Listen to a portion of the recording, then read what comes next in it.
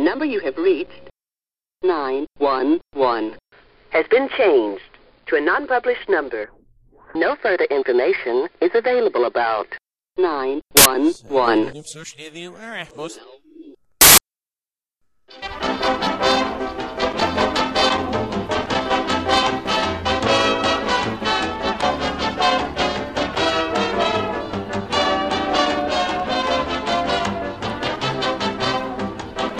To the very first LV Youth Corner podcast. Now don't worry, I'm not going to be taking much of your time with these things. Just got some announcements and some other stuff. So first, it has been awesome coming to Long Valley, and I hope we'll have some pretty amazing years ahead of us. Most of you really don't know me that well, so I want to tell you something about what I wish for our groups here.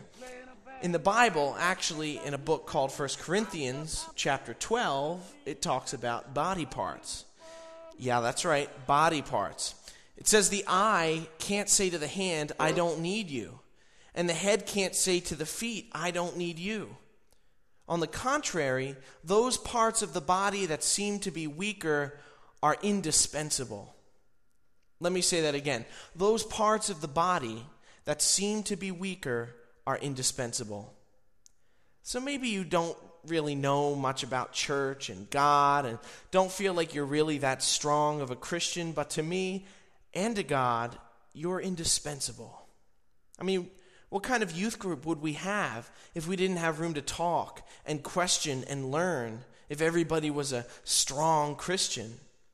1 Corinthians goes on to say that God has combined the members of the body and has given greater honor to the parts that lacked it, so that there should be no division in the body, but that its parts should have equal concern for each other. If one part suffers, every part suffers with it. If one part is honored, every part rejoices with it. So God has arranged us, the church, into one body.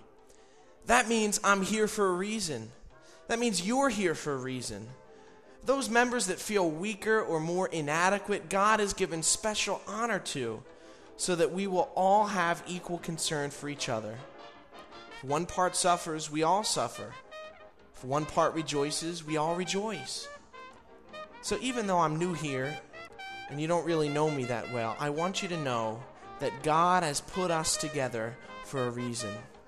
He's arranged us to be one body, you and me, and if you're suffering, I want to suffer with you. If you're rejoicing, I want to rejoice with you. I hope your summer's going great.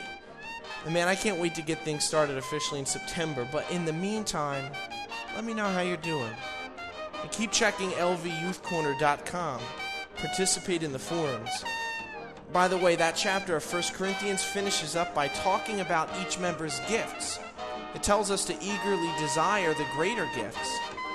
What gifts do you have to share in the group? I'd like to know. From the Youth Corner, keep the faith. Amen.